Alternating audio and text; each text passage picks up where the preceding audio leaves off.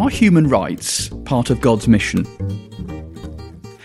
How do non-Christians reflect the image of God? Does the parable of the Good Samaritan say more about human rights than we might think? And how does all this speak into how we engage with faith in the public square today? Welcome to Talking Theology, a podcast of Cranmer Hall, Durham, where we explore some of life's big questions and try to join the dots between theology, church and the world. I'm your host, Philip Plimming, and in today's show I'll be talking to Joel Edwards.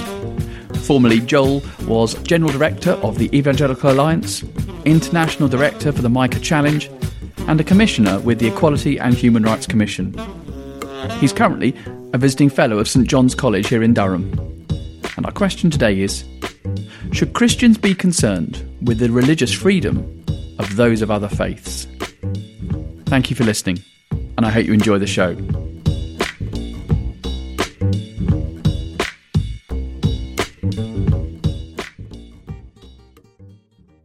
Joel Edwards, welcome to Talking Theology.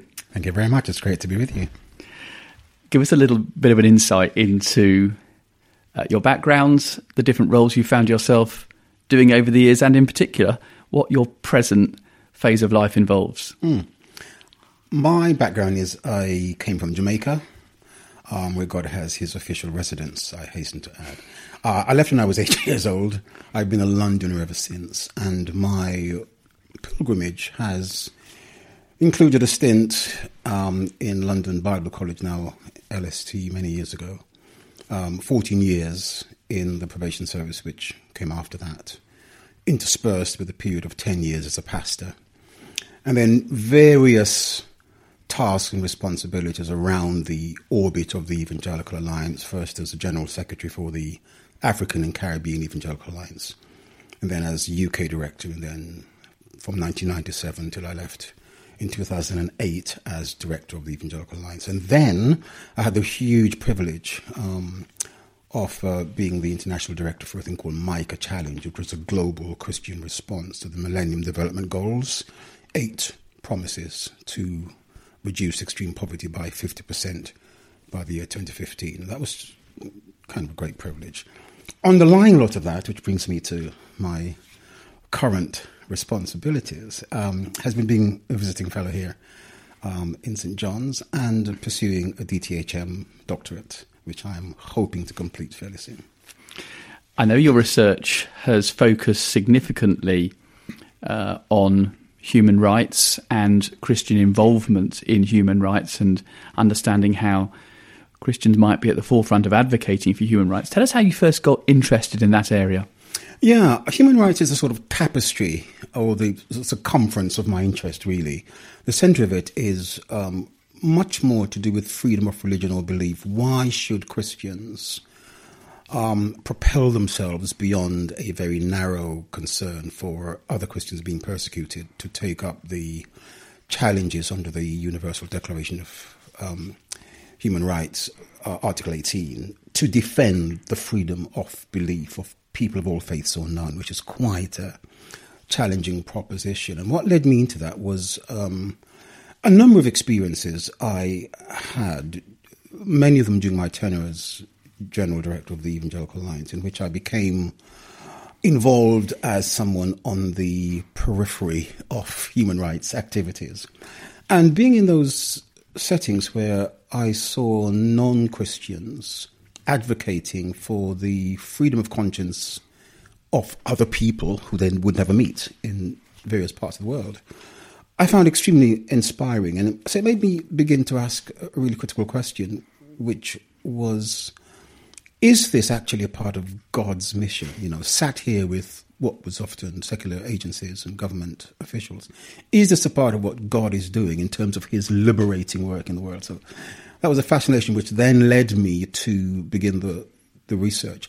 And then I needed an agency who was involved in that space. And so I came to a place called Christian Solidarity Worldwide, great organization just on the outskirts of London.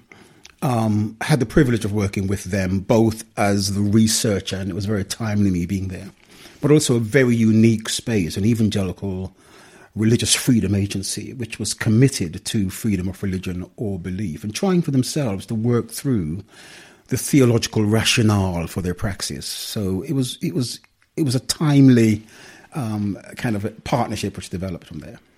Within that context, it's fairly easy to see why Christians would agree that they should be free to practice their own creed and faith. What is it that motivates you to say, well, that's actually something that should be a concern for all religions, that Christians should be concerned for all religions to practice their faith and not just Christians? And what is it that makes Christians a bit nervous about going into that sort of space? Yeah, that's two very big issues there, aren't there? I think the first is that the concept of human dignity and human rights predates 1948. And, in terms of international law, you could talk about the American Bill of Rights, which preceded this, of course, and the significant amount of Christian influence there. The whole concept of separation of state and church and the sanctity of individual choice was embedded there already. Habeas corpus, Magna Carta, all of those things were streams which flowed into the 1948 experiment.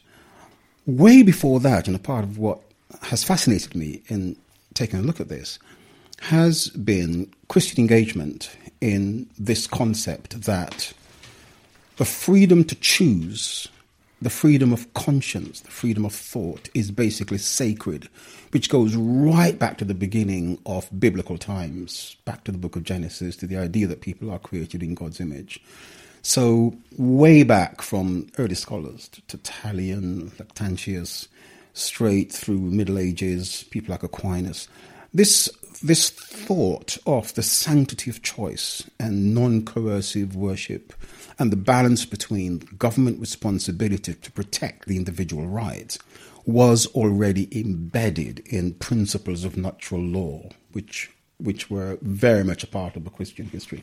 And a lot of these streams flowed in to the experiment of 1948.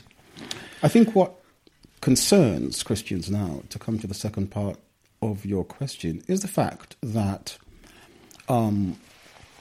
there has always been a tension, there always will be a tension between notions of individual choice and freedoms and community responsibility for issues of security and so on. That's always been a part of the tension. What concerns many of us as Christians, and particularly in the context of Europe, 1950, the 2010 Equality Act, is that whereas the first generation of rights were really much more about human flourishing and freedoms of conscience and practice, what we have within the second and third generation of rights is a conflation of those protections for individuals and the protection of public spaces. So in 2010, there was a conflation of previous anti-discrimination laws, race, sexism, and so on, which got embedded into the 2010. And therefore, alongside religious freedom or freedom of conscience and belief, came all these other prescriptive articles, what we mustn't do, the protection of other people. And so what you have in the current climate is a clash of what could be perceived as secular rights as opposed to religious or faith freedoms. And that's about how do Christians share public space where we now no longer have dominance in public places to determine what's right or wrong.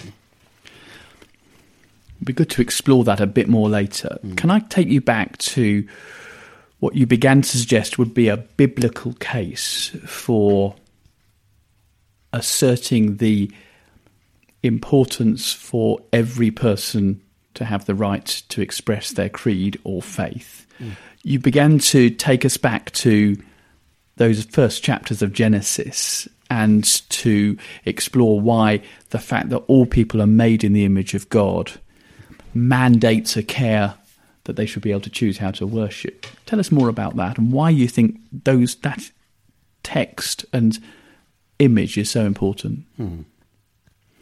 I think one of the things I have been really fascinated by and almost excited by, in a semi-academic way, has been the degree to which theological and biblical principles and ideals were forecast before 1948 and actually reflect themselves, or the aspirations of 1948 reflect back some of those biblical ideas. And the first, I think, is definitely anchored in the idea of the Imago Dei.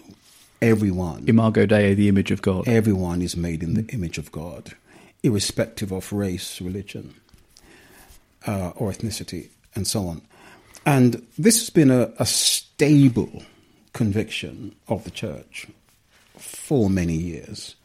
I think the second theological idea is that because people are made in the image of God, it means that dignity and sanctity of individual life flows from that. So the covenant with Noah, if you kill, God takes that very seriously. Your life will be required. On the one hand, it's quite draconian, but what it actually undergirds is the fact that God takes homicide really seriously. Why? Because other people are made in his image, and therefore to attack another person, gratuitous violence is actually gratuitous violence against God himself.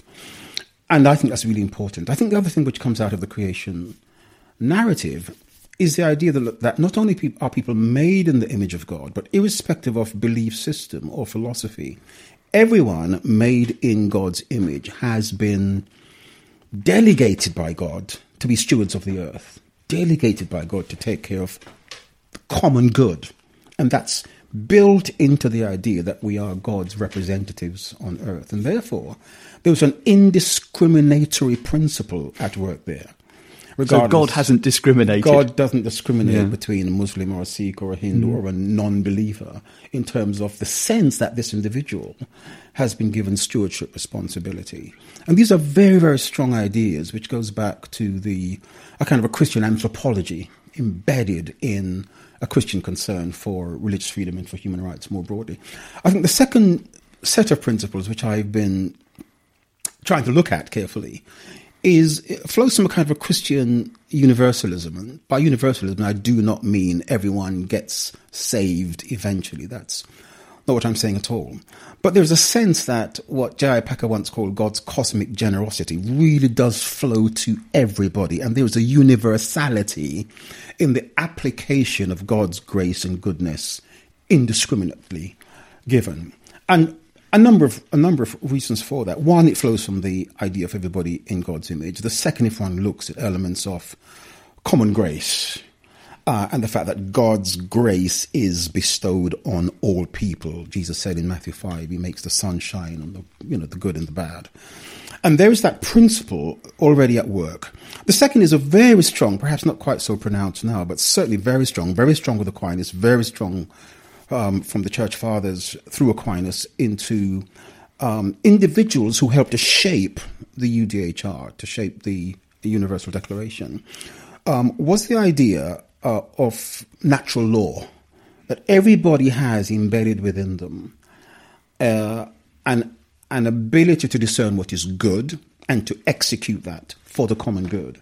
And that natural law informs us because we are made in the image of God. And once again, that has nothing to do with one's belief system or a lack of it. These are very strong principles. But that universality as well pushed me to consider the ethics of Jesus.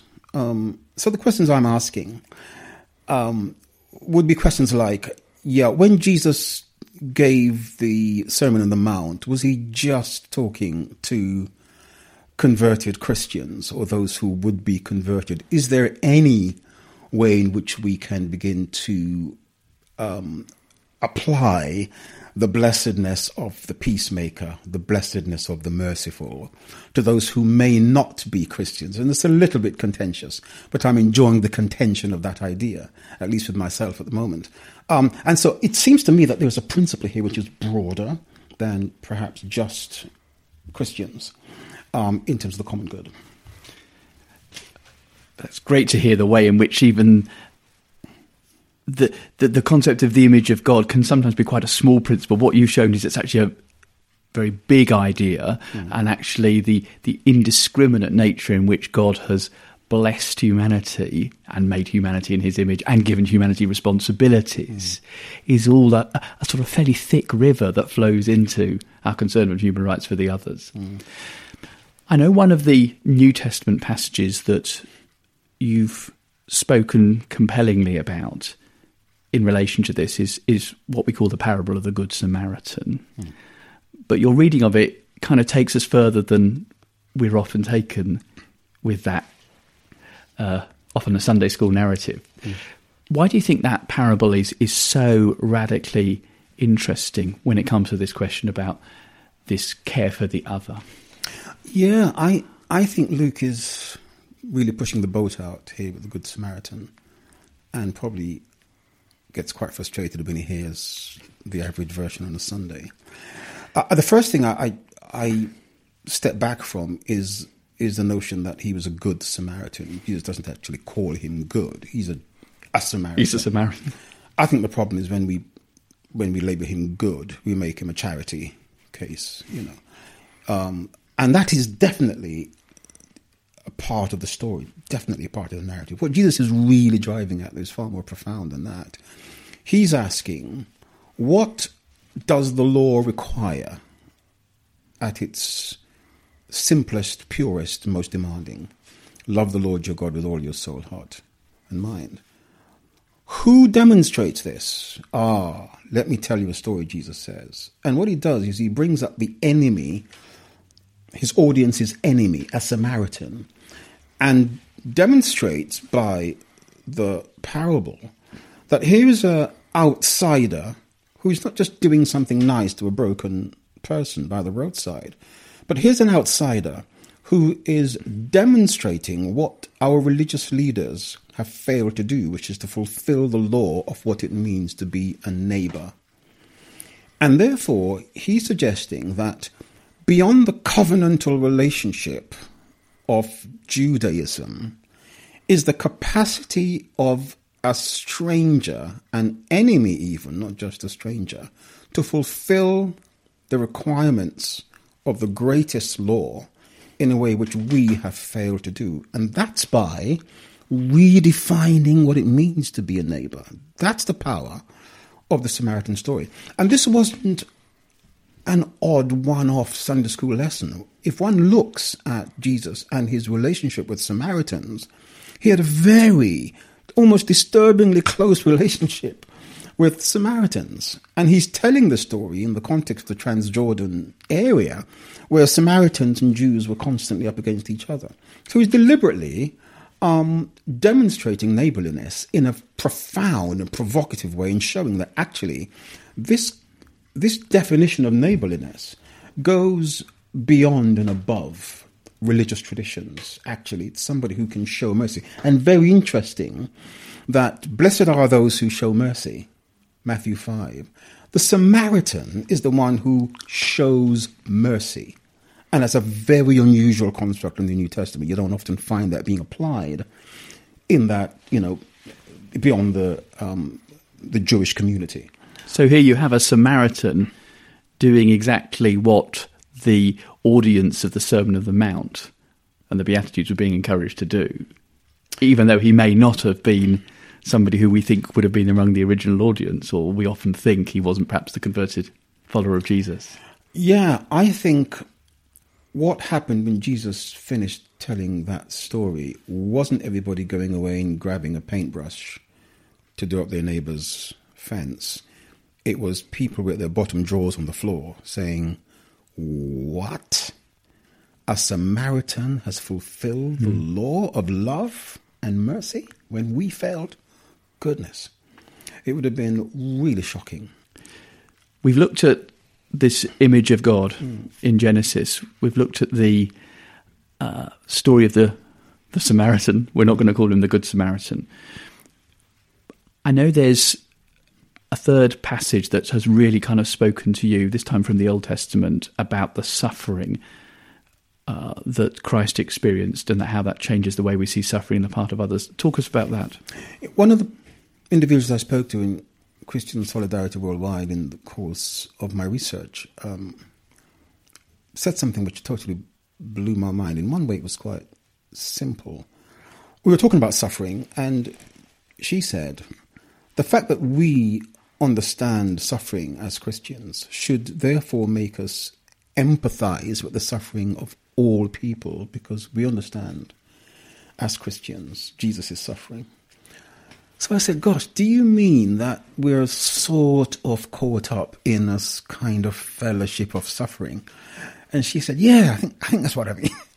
And that really got my mind thinking, the fellowship of suffering. What, therefore, is the continuity between the suffering of Jesus, Isaiah 53, and the suffering of the world? And if indeed the suffering servant has borne all of our sin and carried all of our sorrows, where does that stop?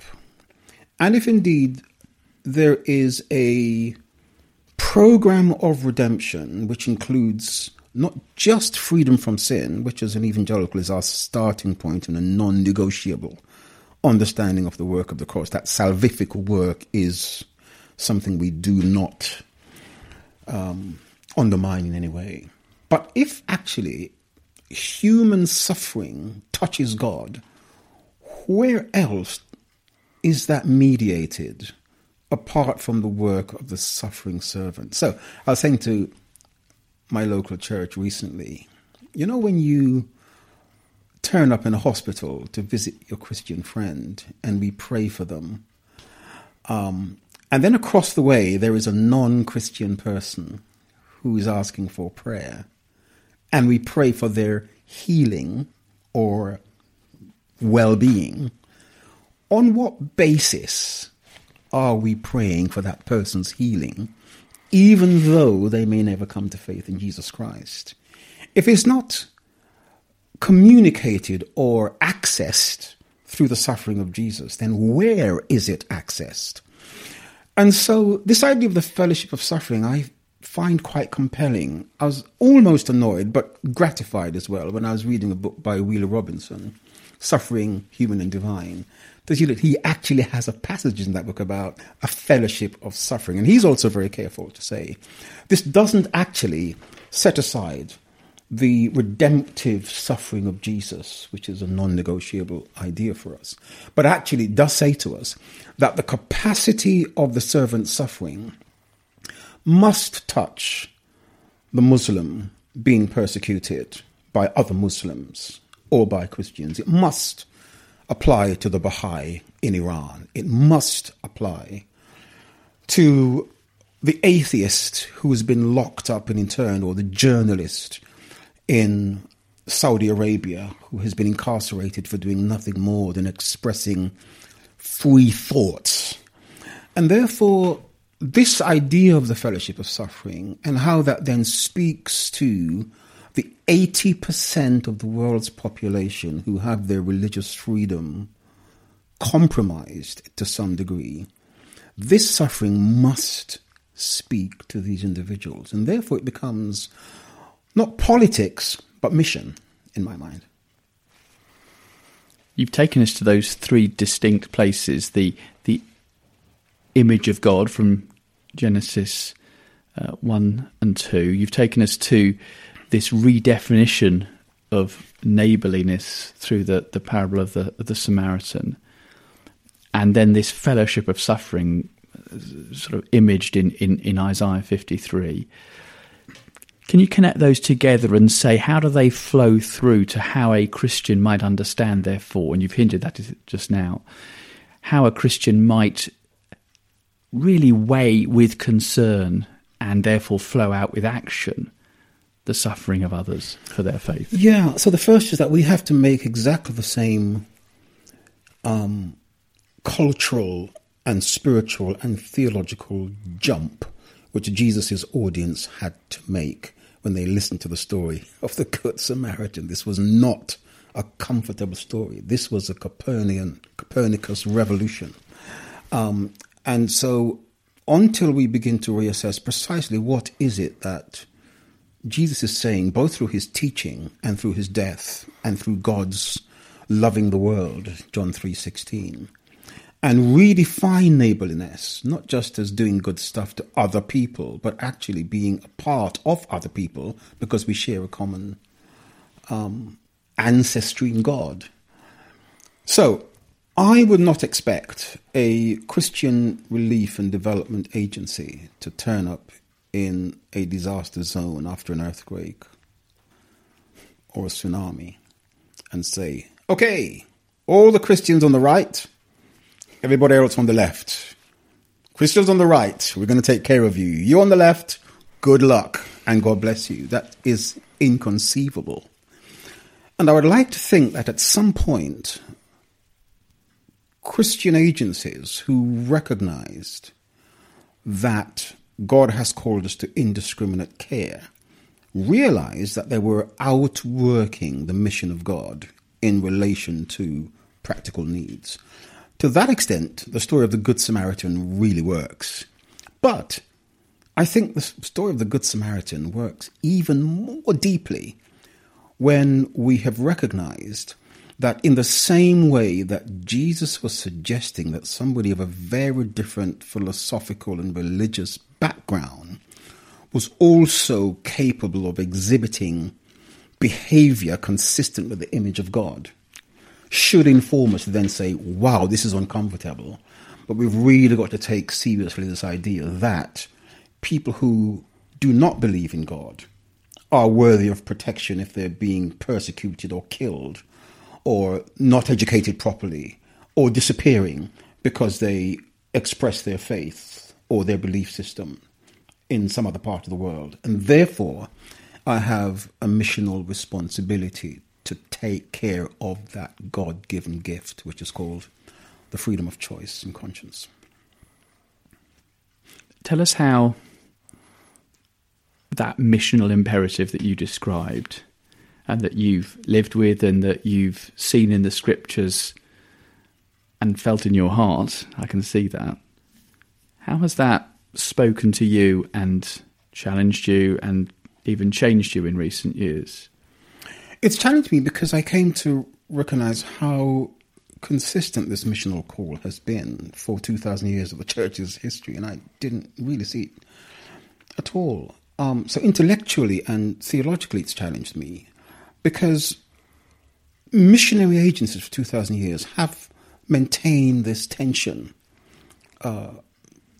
from the first 300 years of the church's history to people like Bartolomé de las Casas, who was a Catholic missionary in Peru in the 17th century, who displayed exactly this kind of representation of the mission of God to pagans, they would have been called, and talking about being friends and protecting their freedom to believe something entirely different. Roger Williams in Massachusetts, exactly the same kind of conviction. And so what it says to me today is I have to find a way of maintaining my freedom to say Jesus is Lord, and insisting that in the public square, even in an increasingly secular environment, room is made to accommodate that in the liberal democracy, because I'm challenging a liberal democracy to be true to its own principles of freedom.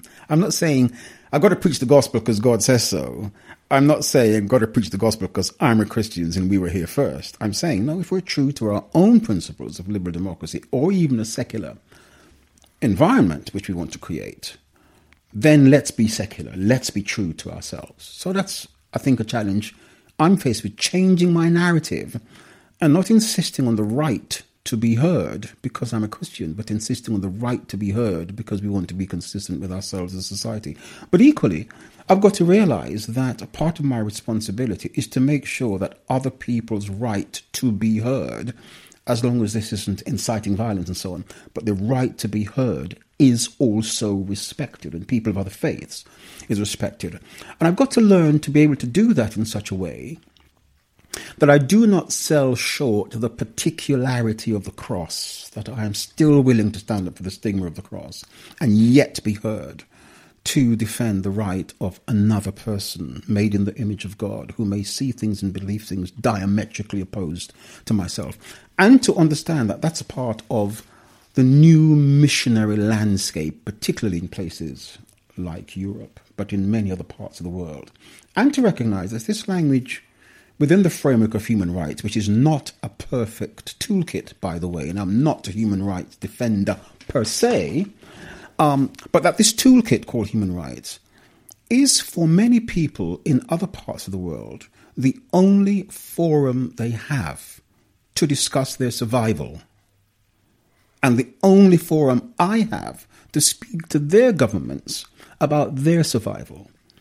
And so that's the tension we're in. Here in the UK, human rights becomes a battleground around issues of public service, and so on, and employment law. If I'm in other parts of the world, it's a matter of life and death, really. It's a very different order of discussion.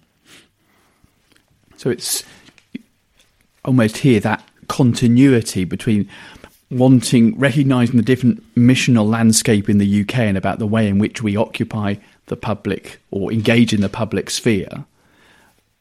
And that is mirrored by the extent to which we show a concern for the way in which people in other parts of the world are allowed to express their faith. And we can't do one without the other. No, precisely. And that we put things in their proper context. So we are here in Europe post-Enlightenment,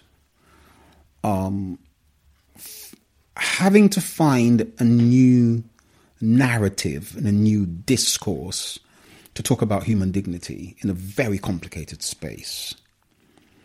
In northern Nigeria, if you're a Christian, or if you are a Rohingya Muslim, or if you're a Baha'i in Iran, as I said, it's much more straightforward. This is about your life or your death or your children's education.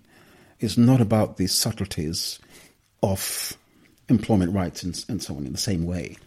And so the thing we're called to do is to recover that sense of the universality of the mission of God, to say, I experience these tensions here in Europe in post-Enlightenment in one way. Other people experience these tensions in a very different way, but actually it's a part of the same continuum. How does the world discuss amongst itself human dignity within the framework of the only available tools with which we can do that, called human rights? And that's not an easy task. But it's a task you've highlighted in a really engaging way for us today and shown why it's a task with which we as Christians should be concerned. Joel Edwards, thank you very much for appearing on Talking Theology. It's a pleasure.